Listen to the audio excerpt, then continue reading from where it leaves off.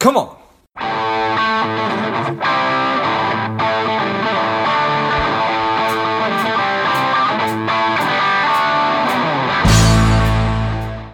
Hello, dear listener. Before we get into today's show, quick ask. If you find value in today's show or you've gotten value out of a previous show, please leave us a quick 5-star review. Be super grateful. Thanks a lot. The strong, the powerful Rick Hall is the CEO of Aginity Corporation, a software entrepreneur. He's focused on analytics, and now he's here on Money Savage Create. Welcome, Rick. Yeah. Thank you for having me, George. Really appreciate it. Yeah, I'm excited to have you on. Tell us a little bit about your personal life, some more about your work, and why you do what you do. Yeah, so I'm married. I have a daughter who's in senior in high school, a dog who I spend a lot of time with, and split my time between the East Coast and the mountains in Colorado. So I'm kind of an outdoors guy. I like to hike and bike and swim and ski, and that all kind of keeps me sane. I'm a software entrepreneur. Been doing software for 30 years, so I guess kind of a long time, and have been lucky to get into the analytics space. I like to say I was a nerd before it was cool, so I mix doing the outdoor stuff with running and starting companies. When you say that you were a nerd before it was cool, what does your teenage daughter say about that? She sometimes likes to call me, an old dad. Oh. On the other hand, then she'll, occasionally let on that she appreciates me, but you understand how an 18-year-old girl is only going to admit, so much out of her dad. Right now, she's lobbying for a car, so she's become very nice. Yes. The worm has turned, so to speak. Nice. Okay. Well, best of luck to her in her quest for an automobile. So. Yeah. All right. So software, more specifically analytics. What is it about analytics that piques your interest, that perks you up? Yeah, so when I was in college, I did a whole bunch of things and kind of played with computers on the side. I got associated with a nonprofit that was doing door-to-door canvassing around environmental activity. And for the longest time, I would say to the director, hey, we got to automate this, right? Because we were collecting names on notepads back in the day. And one day she said to me, oh, just shut up and do it. So I started kind of from the perspective of a business need, which in that case was tracking our membership and understanding who our members were and what they cared about. And that really just kind of propelled me. It was always kind of this interest in how do you understand your customers or your members with data, and how do you use that data to affect an outcome that's better for them and then ultimately better for your organization. And I guess I fundamentally believe that if you use data to create a better outcome for your constituents, that will also create a better outcome for you.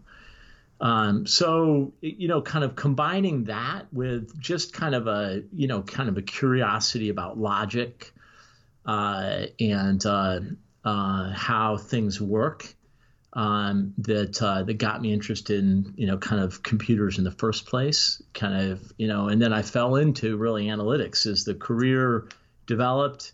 It became more and more. I was doing work on data related systems, and that's been what I've done. Nice.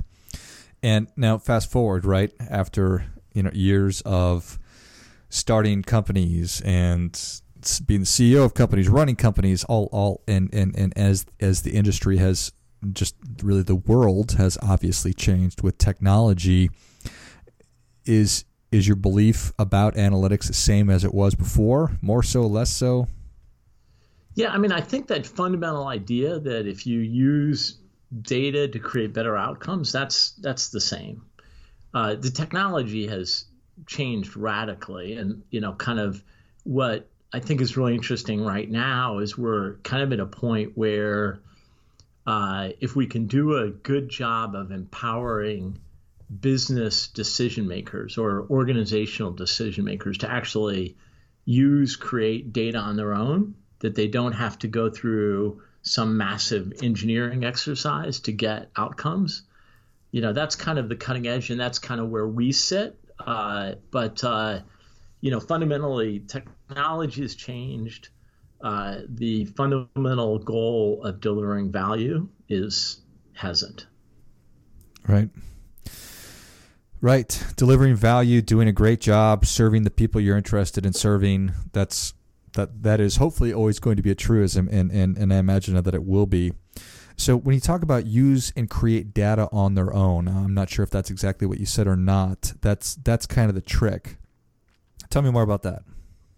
Yeah, so I'll use an example for you, right? So let's say you were the head of sales for a retail company a year ago, and you had great analytics about your sales process and your stores, and you're feeling really good. And then, unfortunately, COVID comes along. And you have this situation where you're trying to figure out, well, are more people going to come to my stores? How's my sales going to change if I have to deliver to them? What does it mean in areas that have more cases than other areas?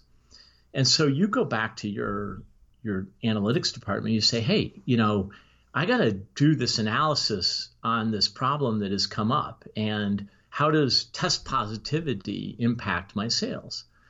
And your head of data and analytics says to you, absolutely, I can do that for you. I'll have an answer for you in 6 months.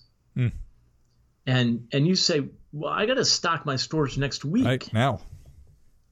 So you turn to a business analyst on your team, somebody who you hired who has a business degree or an MBA or a college communications degree, and you say, look, go get this data and figure out, how this is changing our business. And you send this person off on what is a scramble. They pull all this data from the corporate systems and into Excel, and they add whatever new data they can come up with, and they produce some result. And they do that kind of on the side of your core systems. So that's how you get in a situation where all kinds of variation happens downstream. And where we're in today, this happens in virtually every company, is big engineered processes cannot keep up with the change of business, whether it's the pandemic or something else that's going to happen next week or in 6 months.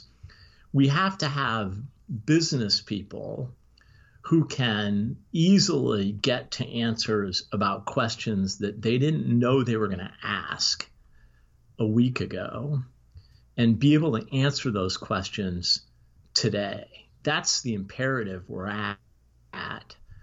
And we're never going to solve that problem by passing processes to hardcore engineers. As great as they are and as important as they are to the process, we have to be able to empower people in the business to make decisions. And that means giving them tools where they can take in new data that they didn't know they had. So let's say test positivity data, and mix that with data that they do have that's coming from their corporate systems, maybe their sales data, and come up with some result.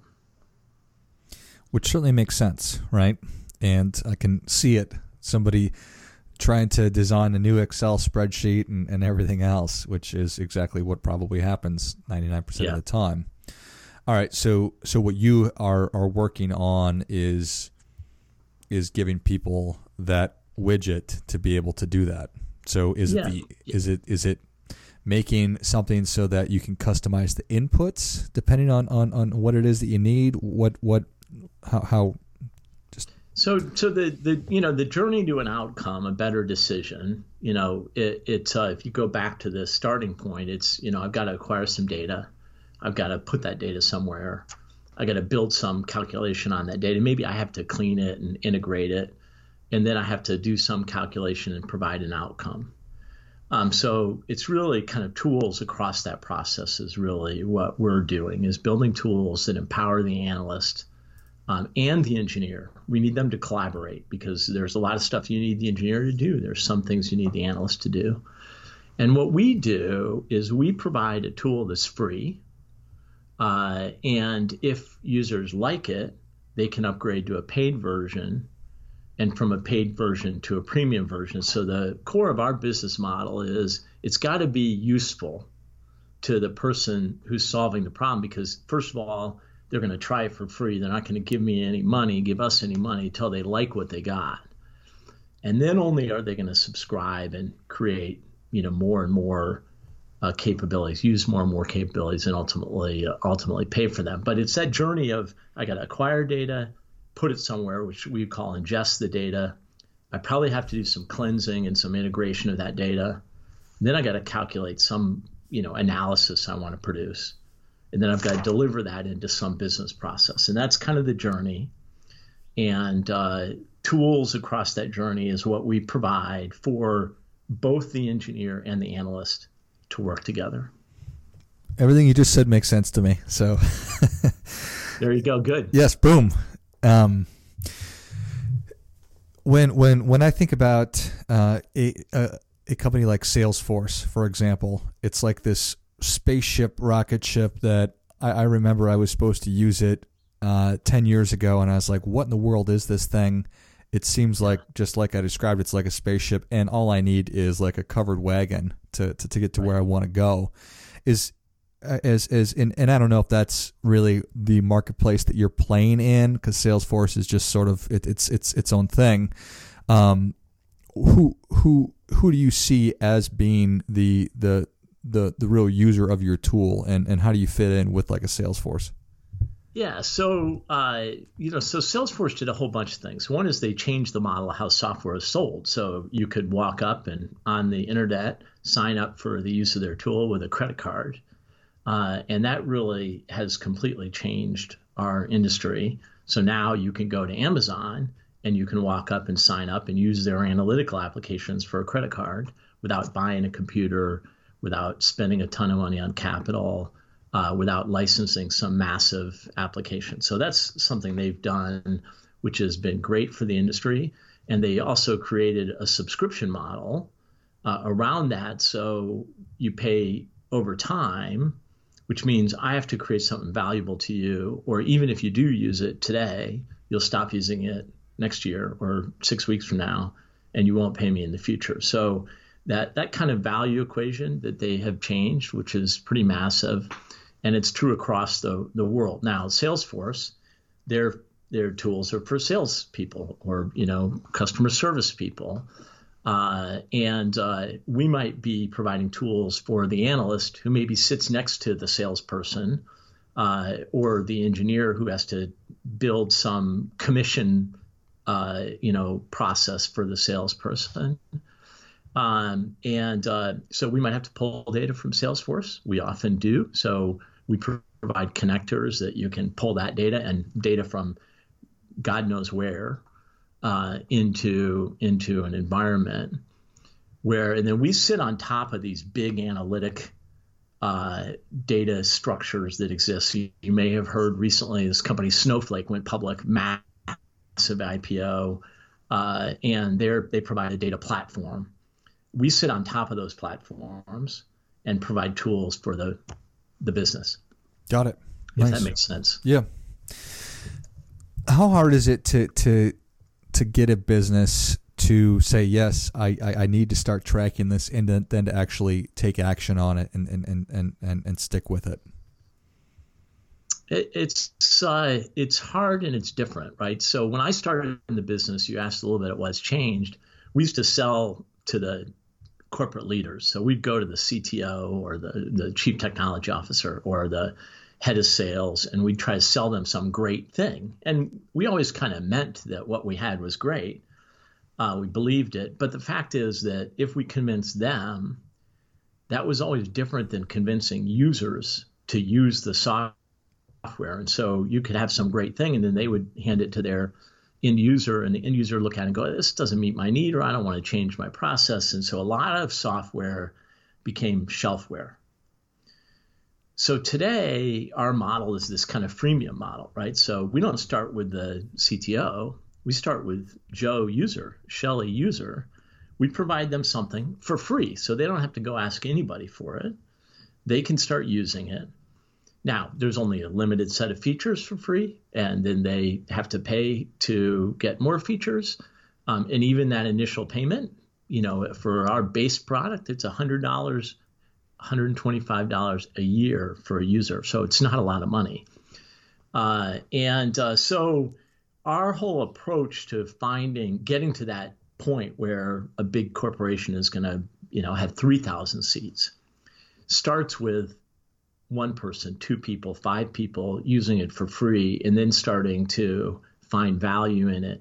And ultimately, through that value equation, purchasing more and going further down the line. So the selling model is completely changed in software. And I think it's better for the customer. It's better for us.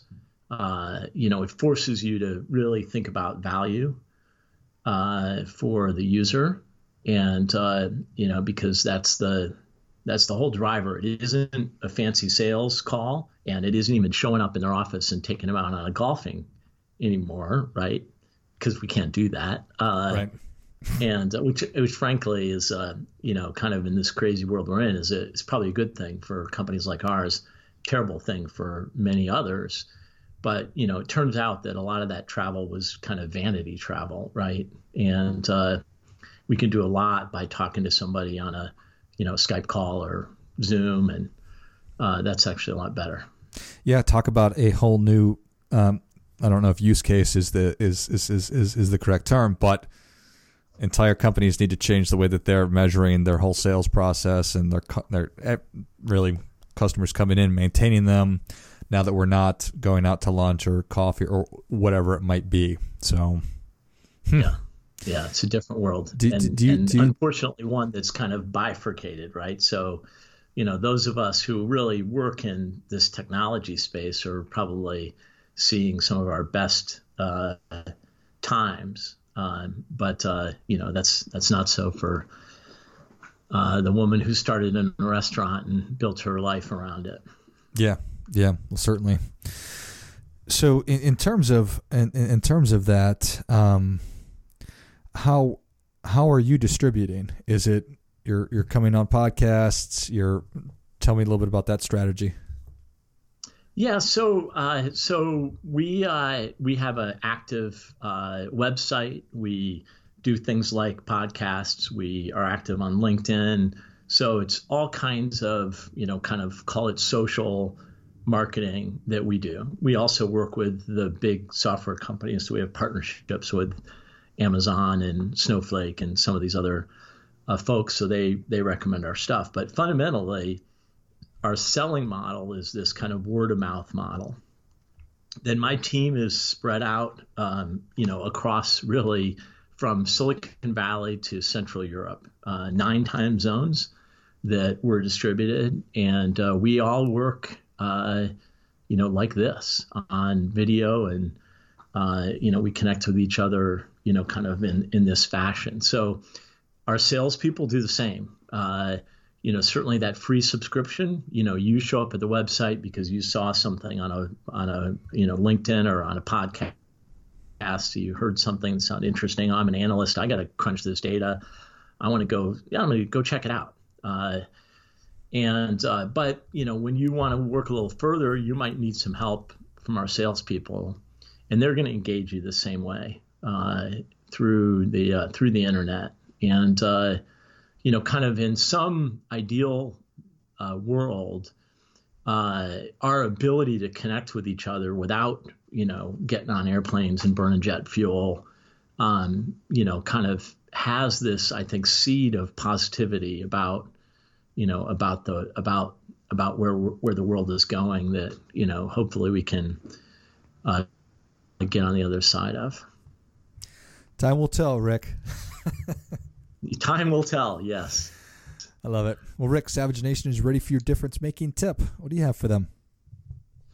Yeah, I think that for me, it's about, kind of visualizing the future, and spending your time thinking about your path. Am I doing things every day that still relate to what I think the future can be for the world, for myself, for my company, for my family, right? It's, something that, nobody really taught me. I just kind of learned over time, but it has been the most useful thing for me in my life is that if you kind of look ahead, think ahead. I spend time out with my dog, walking and thinking, and just think ahead, visualize the future, visualize the steps to get there, and I think that you can do so.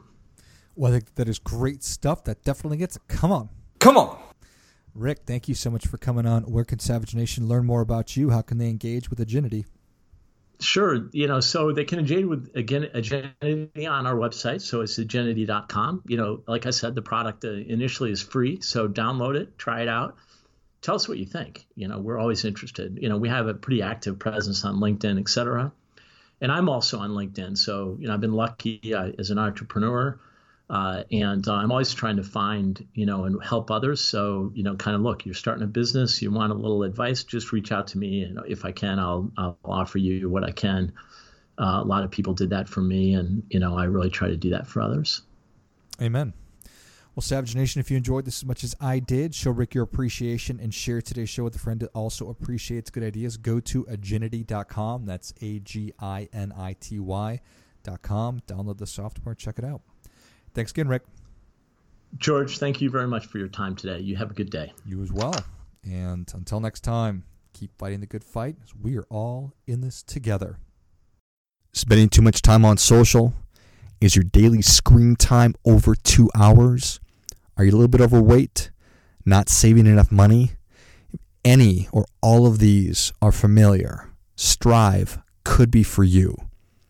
The Strive 2-week online bootcamp will help you to detox your mind, body, and money, getting you on your way to a happier, healthier, wealthier, and more confident life.